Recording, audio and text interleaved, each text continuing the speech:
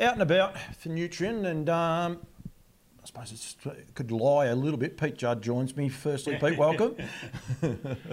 Thanks, Paul. Yep. I could lie about the weather. It is actually a nice enough day, but we are in the middle of winter here in the Golden Valley, actually. But Victoria, it's pretty trying times. It is sunny Katanga. Actually, we had quite a blue skies today, but still cold. How far out, Shep? We're about half an hour, so 60 k's. Yep. Of course, Benstud.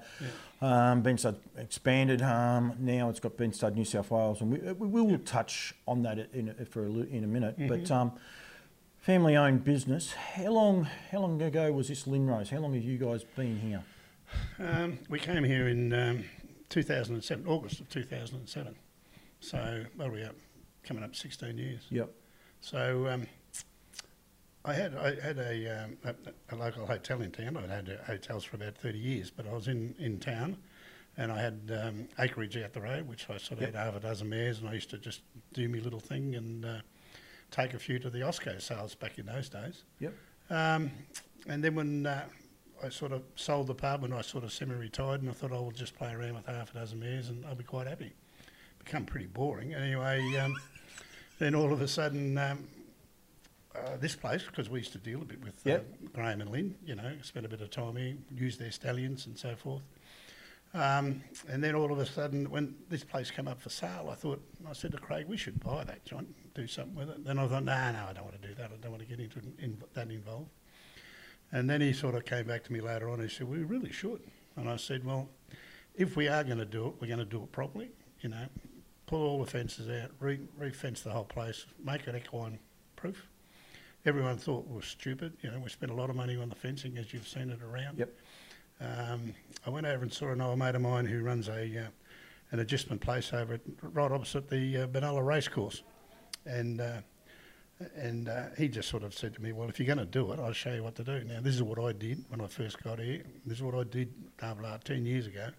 This is what I'm doing now, and this is what works. So we were lucky enough that we sort of got his expertise to actually show us what we should do. So everything's sort of centred around, we meshed the whole place on the exterior, so if anything gets out, can't get out. Get out.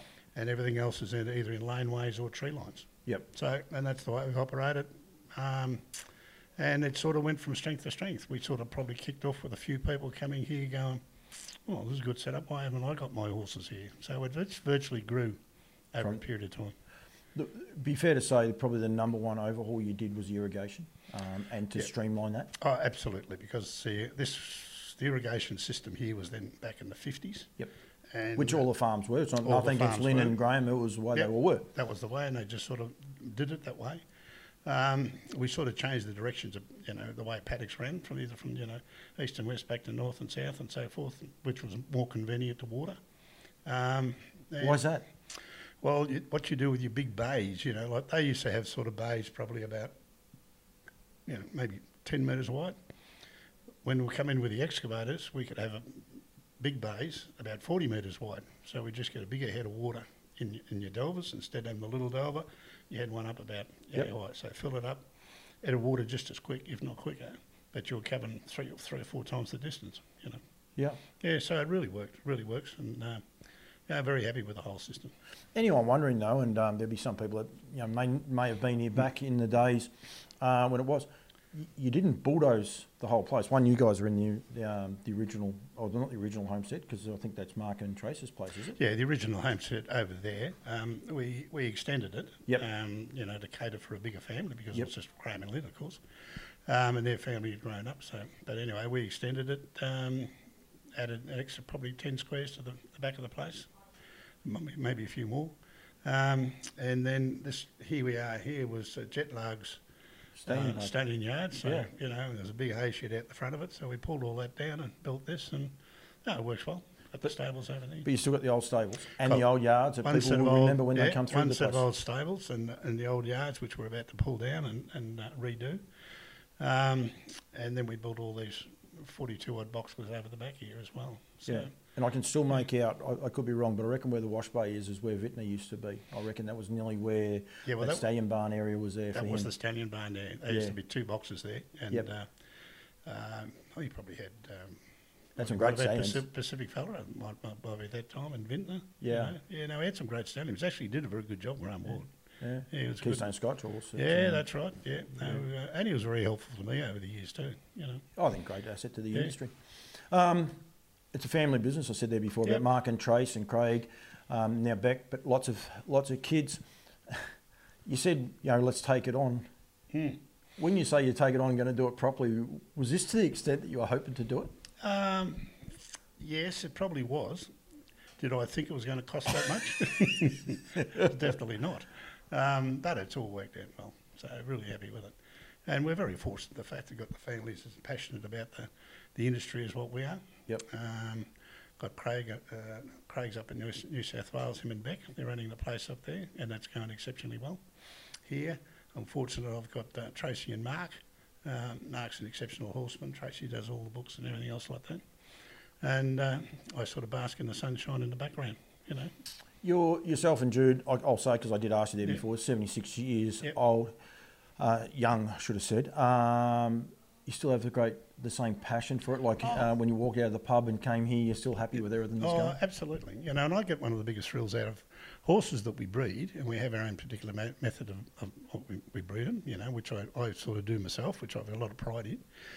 Love to see those horses, whether we own them or sell them, to go on and become bigger and better things, I mean, even at the moment with Catch a Wave, what a big buzz that is, to see where he's going, so that's a great thrill. And anyway, I'm quite happy to go up and, we sponsor Cobram and most of the tracks, Shepparton and Maryborough and Melbourne. But I'm quite happy to pop up to Cobram and, just watch an ordinary race go around, especially if there was a horse that might have come off this place. Are you a harness tragic? Like, do you have Sky Channel going all the time? All the time. That's about all we watch. We watch virtually the footy when it's on and the trots. And on a Friday night, we're flicking backwards and forwards. Get the sore thumb. Exactly. Where'd the love come from? Where'd the love come from for a harness horse? Well, right back when I was a kid, my father was a great friend of a bloke named Chris Howe. Yep. And Chris Howe in the old days was the doyen of trotting. I think he brought out one of the first trotters ever in Banknote. That going way back when. And I probably used to spend a lot of time over there. And Chris was a great exponent of the stud book, and he'd always, and I'd go through the stud book with him and just things, that sort of thing. I suppose that's where my interest was sort of first. It's an addictive thing, isn't it? Oh, absolutely, absolutely. And now, of course, with, you've got the TCO power or you just got the computer, you can look up anything anywhere. Yeah. So that was it. And then when I first got into pubs, I always raced a horse. I had the first one that I had when I was down in Mornington was a horse called Sun Vision, which won 3 or 4 races. And eventually when we sold it, and I had it with Ron Cakebread, and Jeff Cakebread, great family. And I think after that, John Anderson and Co, they finished that. When we sold it, they actually bought it. So they went on and had some fun with it too. And then we bought a horse called Lord Abbey at the sales. And he, I think, he would have finished that one about 60,000 or 70,000 in the late 80s. So, I mean, he was a good horse. Yeah. One of those horses. That was the Cakebread boys race. Yeah. They had Elmore Fella and a few of those horses. Yeah, they had a great team at the time, didn't they? Yeah, they did. So, so I was always sort of tickling around with something. Yep. But my great passion was always, I actually wanted to breed a winner, and virtually when I was here and had the acreage just up the road before we come here, I used to breed half a dozen, they were pretty ordinary sort of lot. I remember going to Graham Ward one day, listen, I've got to find I want to look around for a mare, and he came back and he said, look, I've heard of one. I think they're people that was named Majors from over at Gagari that way, Kahuna, and they owned Keystone Scotch. Anyway, this horse was called Dorry's Daughter, and actually there was a horse called Dorry's Son, obviously both by Keystone Scotch, and Dorry's Son was the full brother to Dorry's Daughter. Dorry's Daughter had a lot of speed, but for whatever reason, never ever got to the races, So I bought her $500 and played around with her, and of course they had Vintner here. Yep. So first thing, without planning anything, go to Vintner, and we got the mare Benelise. Yep. And Benelise had 14 starts. She won 8 wins. Did Boyo train it, Benelise? Yes, he did. Yeah. Yep. And had great success with Stephen. And then, of course, I got into the breeding side, and then we started with that, and out of her we sort of bred, who did we breed? Major Dance, Soho Valencia. Yeah, that's where it all. Yeah, that's where it all started. You know.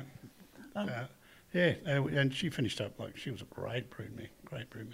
I've asked you this question before. Like we are, as I said, it's Linrose and was predominantly known really as a stallion station, especially towards the end. It was mainly stallions here with wards and what they did. Was there ever the idea of standing stallions, or was never on your and Craig's radar initially? No, never on our mind at all. And I think that, you know, barring the fact that, you know, I was passionate about the breeding side of thing, our knowledge of everything wasn't as good as probably what it should be. And the last thing we need to do is be trying to kid ourselves that we're going to handle stallions and everything at the same time.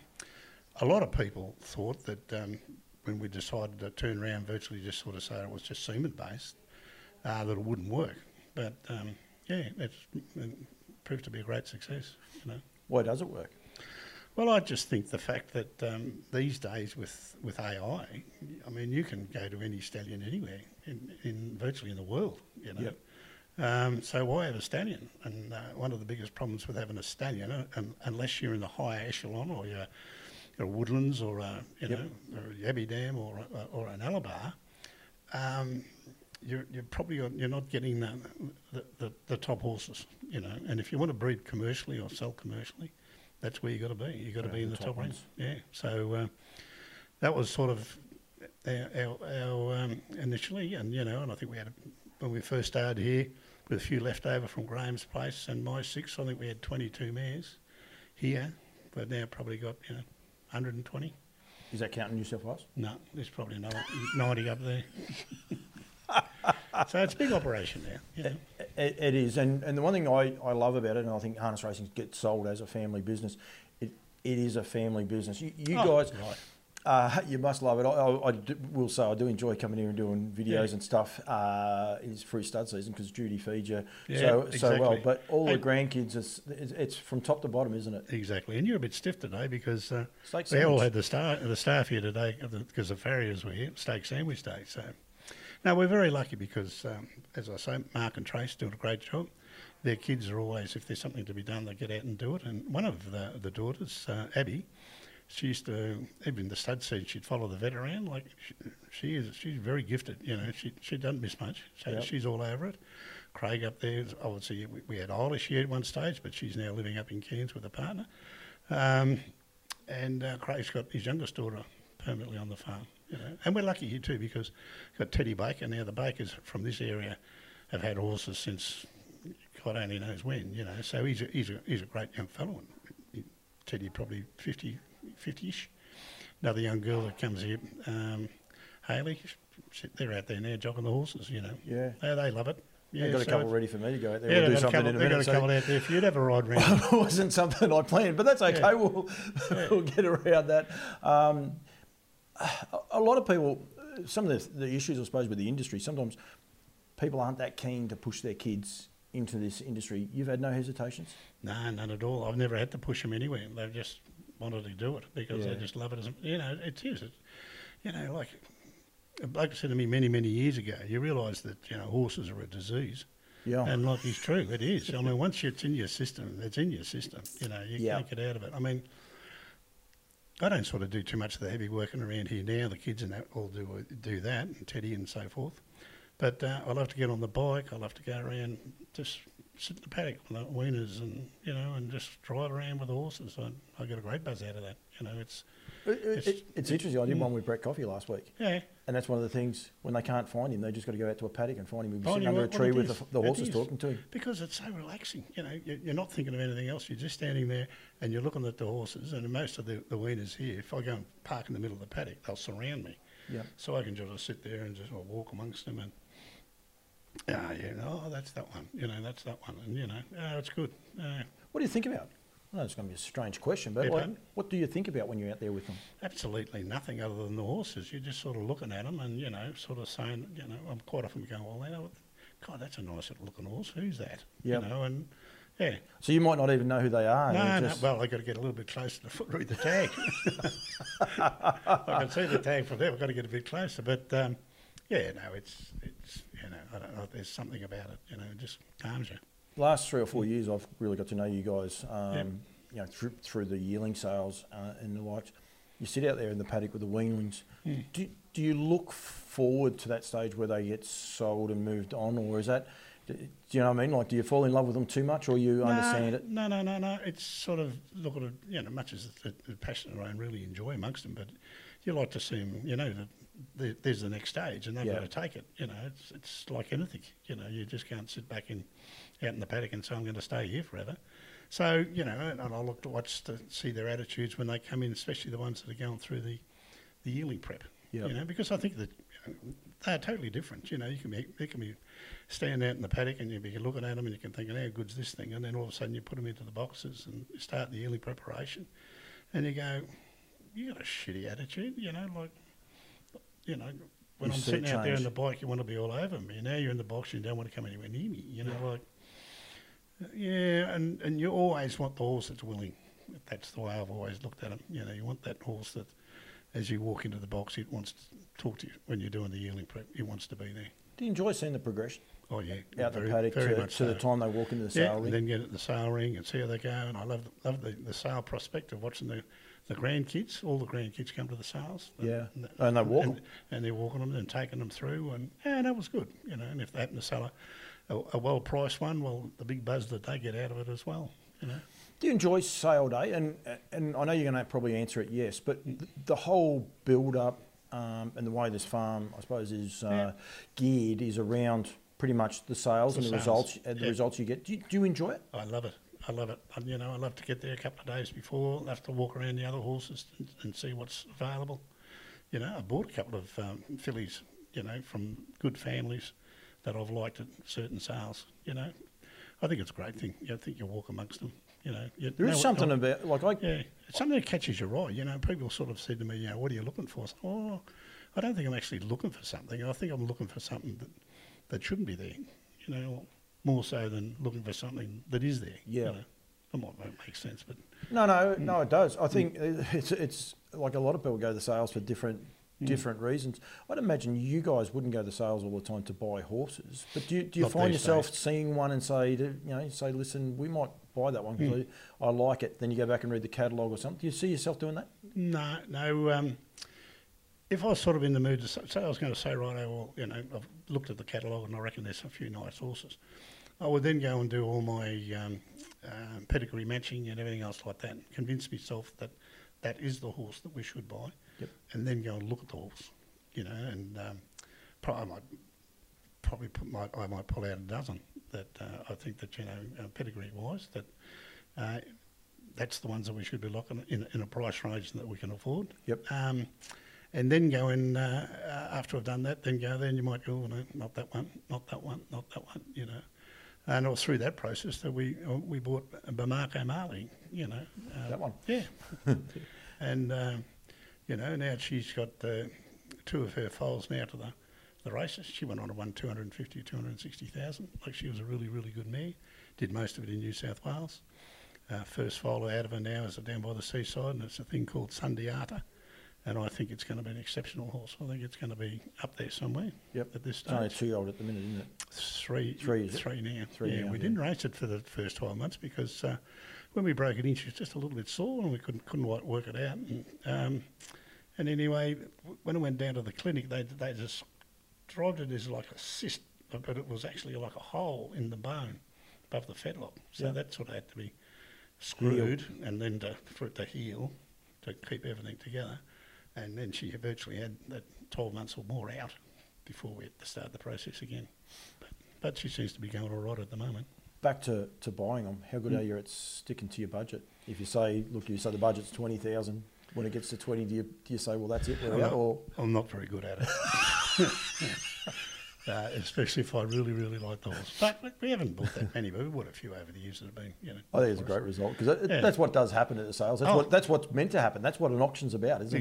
Exactly. You know, and if that's the horse you want, well then, you know, you don't want to be the bloke that's walking around watching it win and saying I should have bought it. You know, but we actually looked at one.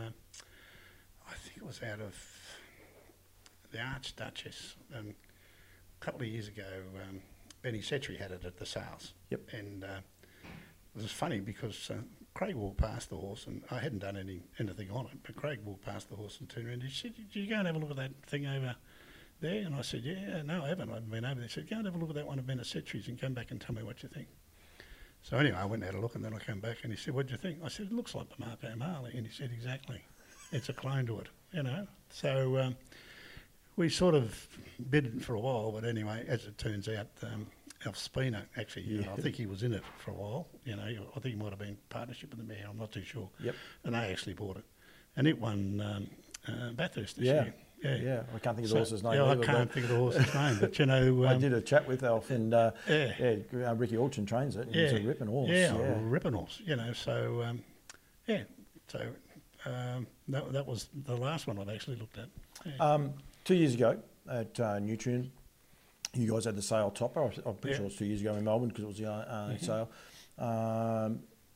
That must have been a great buzz. There was a lot of build-up. Absolutely. And it must have been a great buzz. It was. It was a magnificent animal. Yeah. And it's the first file out of Golden Goddess. Yep. And still really haven't seen it. I mean, I went over to Mark Purden bought it. Unfortunately, keeps getting sick. Yeah, just keeps getting crook.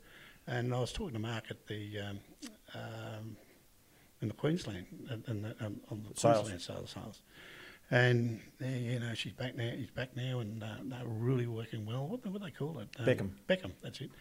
And he was going to say, no, don't worry about it. It's going to be blah blah blah. So, but I haven't seen it since. So it must be just one of those. I don't know. Yeah, but it was a great thrill. But what I was going to say was, then last year at Melbourne, you didn't have an even year. You had an above average year, if you like, but it was predominantly even. You didn't top the sale. I think Shannon Nixon actually topped the sale in Melbourne, but you still had a great sale. We had a great hot sale.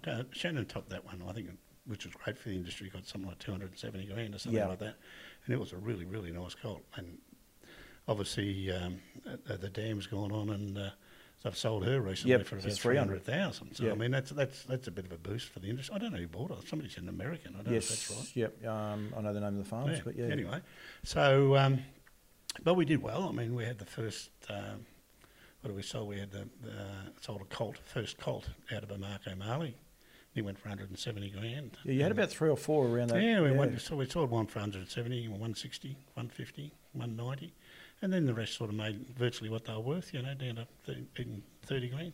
So when you think back about it 17 years ago when yourself and Craig took over, you know, like I said, one year you got a real good sale, and you still had a good sale afterwards as well. But even last year, the consistency, does that make you proud? Like that consistent line of having more than one horse for people to look at? Yeah. No, really, really, it does. Because I think that's had a lot to do with the fact that, we've just kept trying to upgrade our mares all the time.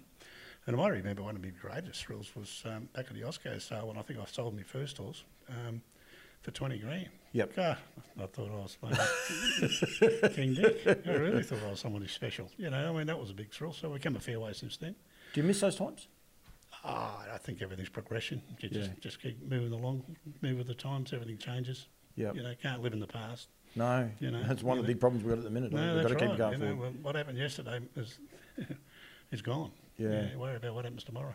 Yeah. And was that first horse? My age more important to be. Was the first horse you sold any good?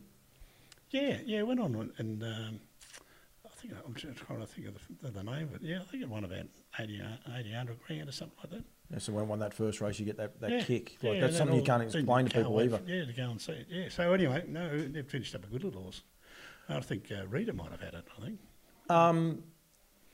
Next year's sales, they'll come around very, very quickly. I imagine you guys got another big draft. How far out do you plan for those? Oh, pretty much planning now. We'll wait till the catalogue comes out in relation to what the alphabets are going to be, in relation to where we place them, whether it be Melbourne or Sydney, or Sydney coming down here, or vice versa.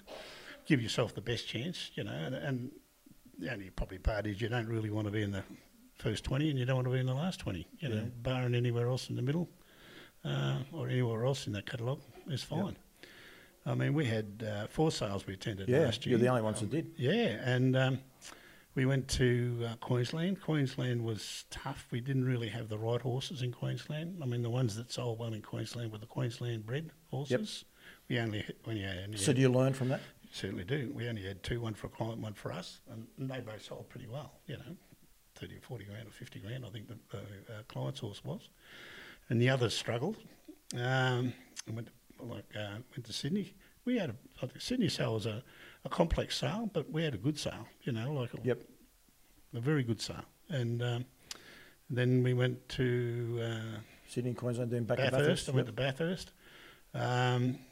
And we did pretty well there. I mean, for what they were, we got the sale top of there. It was 28 grand, but I mean, that was the sale, And it's a great sale. It's one of those sales we can't undersell, I reckon. Yeah, I reckon. I mean, there's some nice horses go through that sale. Yep. And then we went to Melbourne. Well, we had an excellent sale in Melbourne. So, we can't complain about last year at all, So how far out do you plan? Like you say you're planning now, but do you plan, are you thinking about these horses, these ones now when they're weaners, as to where you might send them, and you like when you're in Sydney, you say, well, that horse may not handle being in this environment up here. It's more about just the where will it be? Well, with the letters and where's it starting? That's more so.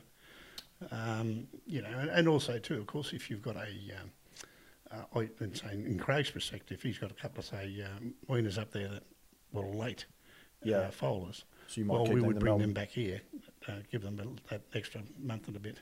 That's one of the great things, I suppose, is a lot of people criticise Melbourne because it is so late, but it does give you that opportunity to grow those slower maturing horses, grow them out that bit better. Yeah, my word. And, everything's sort of progressed pretty well over the years. I mean, when we went into New South Wales, everyone... And that was something that just came out of the blue, Peter Chambers had that property up there, and he rang me out of the blue and sort of said, would you be interested in leasing it, And we sort of ummed and ahed, and then thought, well, we'll go and have a look at it. It was a magnificent property, Craig didn't take a lot of convincing to go up there, did he? No, he's gone, hang on, we should give this a go. And the setup there, he spent millions and millions of dollars. I think at one stage, just on the barn complex cost about 1.4 million when he put it there. So anyway, we had it for about 3 years. We had a 3-year lease, and Peter was always saying, well, when I decide to I am going to sell it, or if I can sell it. And I kept saying, well, we got a 3-year lease. We're going to the end. Yep. So we had a few discussions on that, but he said, yeah, a man of my word. That's what we said we'd do. That's what we will do. So we'd already established at that stage that there was definitely a market or a market, and there was a position in New South Wales. So then we went and bought a beautiful property just out of Crookwell, about 5 k's out of Crookwell. You'd have been there. Yeah, I've been there. It's sensational. It's a beautiful place, and Craig and Beck are doing a fantastic job up there, along with young Morgan. Morgan's working there full time. So it's going good. And I think there is a good place like New South Wales. Queensland is going pretty well at the moment, going gangbusters with their breeding and so forth. New South Wales ain't too far away. Maybe we might breed more, maybe Queensland type horses, just to sort of maintain that market. New South Wales going pretty good. Yep. Western Australia, I think, is going all right, but that's too far away. Victoria has got its issues, but it's still hanging in there. We definitely need something desperately at the moment, which I think everybody in the industry is more aware of. Probably in a bad time, whereas, like government help that might help bail us out and do things. The government's in more shit than they've got to be ducked too. So, and that's the reality, isn't it? That's the reality, So there's not a real backup there. I met the Matthew Isaacs a few months back, not long after he was appointed. Very impressed with him. I think that he's switched on, I think his expertise is in that marketing sort of side of things, and I think that if ever we got a chance to get a fair deal with the TAB or the corporates or something like that, he's probably going to be the man to deliver it. Because I think if you go back, and you know as well as I do, we go back 15 years ago, whatever it was, when that first deal done with TAB, we've had our pants pulled down. Yep. Absolutely. And that has slowly but surely cost us, as we're going down the line, because wagering's not getting stronger, it's getting weaker, and our percentage is going down with it. And that is the ongoing worry, I suppose, for a lot of the people in the industry. Can you see ways that we change it, like the ways? maybe not. I don't want to ask you from harness racing point of view, but like Benstud Farms and what you guys do, you're not sitting back. You're not sitting on your laurels. So, so what continues to drive you guys positive? I think that I think that if ever there was a sort of a, and I don't really know these guys, but if there was sort of, although I've met a couple of them, something that's encouraging is like probably the Summit Racing guys. Is the fact that they've got their syndication going. They're more than willing to get out and buy a horse that they like. Yep. They formulate the syndication. And I think that if Harness Racing Victoria's if we need syndicators, we need the syndications going. We need big, strong syndicators. I don't know how we get them, how it operates, but that's what we really need, because if the bloke's going to go out there and is he going to buy a $100,000 horse, not too many people are going to do that. But he might be part of 10 that'll go on. Yeah, put 10 grand in each. Put 10 grand in each, and they'll get him in the horse. They have just as much fun. You have a look at the guys in 4 big men, thoroughbreds, but even the thoroughbred guys, they got 2 and 3% of a horse, and they go to the races, and they have a hell of a time. Like one of the biggest thrills that I've had was with Tough Tilly. We had a lot of fun with Tough Tilly, and with the EB Foundation. But I think it was the Benstud Breeders, Benstud Queen of the Pacific race. Yep. And they're at Melton, and we come second. We're beaten by Ladies in Red, champion cheers. But I had there must have been 30 odd guys from the EB Foundation with us. Like to go there and watch your own horses win is a big thrill. But to stand there with 30 odd people that got the same interest as you have, cheering it was the greatest buzz of all times. I think from memory that was just after COVID relaxations, and it was the greatest night ever. So we've got to be able to bottle that, don't we? And that's what we've got to do. We've got to get, instead of just standing there watching yours go around going, yay, if you're standing around and you're part of a group, we've started to do a little bit, like a couple of mares that or fillies, should I say, that, we like, but we've sort of got to keep because might have lost a mare or it might be the first filly out of it. We've sort of sold a few of them on the racing rights, so that the horse comes back to us at the end of what's going to breed. But they might be buying, one recently we sold one, the racing rights for 40 grand. It's probably $100,000 plus filly. Yep. So they're a syndicate of 5 or 6 blokes. Well, they were thrilled to get into it, and they'd done a couple of deals with us in the past. I think maybe that might be the way to go for us. That's a unique way of thinking about it. And these are some of the things I'm trying to get people, because that could be another way for other studs, one, to keep the fillies that they want as well, but then be able to put those horses out there and still be able to race them and enjoy the thrill both ways. Yeah. So, because our really role is always to try and improve the bloodline all the time, and if like a Tough Tilly, you're like, the first foal is, say, it's a filly out of Tough Tilly, you don't want to sell it. No. Because if Tough Tilly unfortunately has a mishap, they're out of the family. So when you sort of accumulate, and we race a few, but I'm not that keen to race a lot of horses. I prefer, that's why I think I like the sales concept, but also like this idea that, well, we want that filly back, let's sell the racing rights. Yeah. So anyway, see how that goes.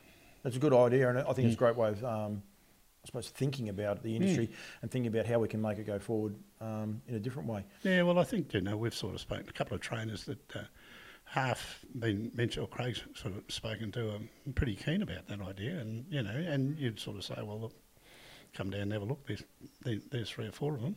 Yep. Take your pick. Yeah. These are horses that wouldn't go through the yearling sales. Anyone saying, this well, you probably, it's a two-way thing. If they don't go through the yearling sales, you've got to race them all. Yeah. You don't want to race them all, because it's a way of getting them back. Yep. And getting something for them. Yeah. So. Anyway. I won't hold you for long, because one I will say, I do appreciate this, and you're here talking on behalf of Benstud, but you are definitely not the front man. I mean, Craig, Chase, Mark, Beck, and then the grandkids is the future of Benstud. Yep. But what is the future for Benstud? Are you going to wind back, or is it going to continue to go the way it is at the minute? I think we'll continue to go because at the moment the kids have got my passion. Yep. So it'll only wind back when their passion goes, not mine. Yep. Because the way we've structured it all now, it's all about them. It's not about me. So the passion for the game is still the same as well, not just Benstud. Absolutely. I love the industry, and I think that, you know, there's been a lot of mistakes made down the track, and I don't know whether they can rectify them. I mean, you know, when they brought in the NR, the National Rating Rule, I mean, if you talk to trainers, I don't know, but you talk to trainers, they'll all tell you that things are tough because of the National Rating Scheme. You know, I assume the National Rating Scheme was brought in to cut out the odds-on favourites and all that sort of thing. Now, I would look at it and say, well, you know, if our financial plight is what it is, obviously that's not working. So do they abolish then the national rating system and say, well, hang on, that hasn't worked. We've tried that. Didn't work. Yep. Do we go back? I mean, I know they're now talking about the NR50 for the 2-year-olds. I think that's, I mean, we lost 2 syndicators as such. I mean, Tom Hogan and Tim Butt Tim Bunning. Bunning, wouldn't buy horses because they reckon that with the NR50. Yep. So is that the way we should be going? That takes away 300,000, 400,000 out of a sales ring every time. Yeah, and we don't need to be doing that. You know, we need to be encouraging. You know, I mean, I look at things, you know, like when they brought in the limited books, and I can understand why they did that. I mean, that was obviously to give the other ones a fair go to get them going. Because if we don't really establish one of our own stallions, you know, where are we going? You know, we're going nowhere. Yep. So I can fully understand that. But of course, what it did the following year, it just pushed all the prices up by, Sweet Lou, $6,000 to $11,000. You know, everything just went bang, bang, bang, bang. And then we got the stallion tax, and that was supposed to be for the benefit of the big race, and obviously to enhance, yearling sales. You know, now that might still be, that could still well happen. You know, and hopefully it does. But I was amazed that, and Andrew come out at that time and said there won't be an increase in relation to the stallion tax because the stallion owners will absorb it. Well, I was embarrassed for him because I'm thinking, you don't really believe that, do you? Mm. And of course, it never happened. You know what happened? They really just passed on. Now, all right, that's a vision for something that's coming. It could well prove to be a great success, but it has been at the expense of the breeders. But I think that one of the encouraging things that come out of it, I mean, is when they're trying to sell this concept, you know, the work that likes of Danny Zav has put into creating a syndicate and so forth going forward. The Summit Racing boys, what they're doing, you know, I mean, they've gone over and above. Yep. Now, that could well be, I mean, I don't know, I've never heard of the bloke they're talking about. Yep. I certainly don't want to fight him by the sound of it. But it could bring a huge interest. Who says? Who says not? So, yeah, you know, nothing venture, nothing gain. I'm a firm believer of that. But I think at the same time, that if we realise that, hang on, we've overstepped the mark, maybe we should step back. Yeah, so you're not sitting on the fence. No. You're actually pointing out both sides of the argument as such. Yeah, that's right. So, I mean, really, we don't want to get down to the stage and sort of say, righto, well, we'll say, righto, the breeders have paid that and all the increases have gone on, so less people are breeding. And I think you'll find that when they do the freeze branding and microchipping this year, that there will be a significant drop in numbers. Now, we put the cart before the horse, or, you know, do we, by doing something great there, is it going to bite us on the arse over here? Only time will tell on that. And short-term pain for long-term gain, or is it going to continue to be a lot of pain? Yeah, and really, we can't afford to be getting down the track and have less numbers of horses. I mean, because, you know, breeding numbers have declined over the years, relentlessly, every year, you know. What's a way we could stop that, apart from the obvious of prize money and... Well, I mean, that's it. I mean, everyone will tell you prize money is the answer, but I mean, that's money, and you've got to find that money. You know, somewhere along the line, we've actually got to find ways to create money. Yep. You know, instead of not going to keep solving things by keep taking things away. I mean, and obviously some things are going to have to be taken away, but if they're a financial burden, but at the same time, you know, we've got to try and create money. Got to try and what can we do? You know, and I think it's. Well, the ball's all in Matthew's court, really. He's got the job ahead of him with this new TAB deal. And if he can pull that off, well, that'd be a little bit of, you know, a saving. I don't think one of the other bigger problems from what I'm just reading recently, I don't know if it's right, that our standing in the thoroughbred dogs and what's going to our percentages are dropping. We don't need that to drop any more than where it is. I mean, and we are a great sport. And it's a magic sport. I have a lot of people turn around and saying, "Oh, the thoroughbreds do this or the greyhounds do that." At the end of the day, it is a racing code. Yep. That is what it is, and we are part of that. We just got to be able to bring ourselves back up that little bit, which is exactly. And I mean, no one really makes a fortune out of harness racing, and it's purely the passion that everyone's got. Yeah. You know, I think it's good for your health. There's a lot of young blokes these days coming through the training and the driving ranks. Well, that's good. Yep. You know, like we're not as though we're running around sort of saying, well, we haven't got the participants to take the sport to the next level. If you go to the yearling sales, a lot of younger, well, I'd say younger blokes, 30, 40, 50, getting around, they're all young to me. Yep. Young to me too, don't worry. 30 or 40 or 50 years of age, like Craig and so forth, and Mark and that, taking horses to the sales. I mean, that's where the future is, and every one of those. I mean, we sit around sort of after a sale, and everyone has a few beers and everything else like that, and you look around the room and you think, the industry's in a good place because these people are as passionate as the rest of us. It is a unique thing, and I'll mention my brother Grant quite regularly because he came to Sydney this year for the first time with me. He's helped me out a few times, but always gone home, if you like, after the sales. But with Sydney, because we're staying there, and I mean, after Sydney, and Sydney unfortunately didn't go the way for a lot of people. Yeah. But the fun and the enjoyment afterwards, these are the things we've got to be able to, I suppose, highlight for people. Like exactly. After the sale, even though the sale wasn't great for a lot of people, people were still sitting around talking, drinking. I think I went to bed about midnight. There's still plenty going on after midnight. Yeah, no, it's still good. And, like in that Sydney sale, the bus was there. Everyone went out in the Miracle Mile. I mean, and then back again. And do we undersell the fun that we can have? I think so. I think we really do. I think we've got to get the fun police out and bring the fun people in. Absolutely.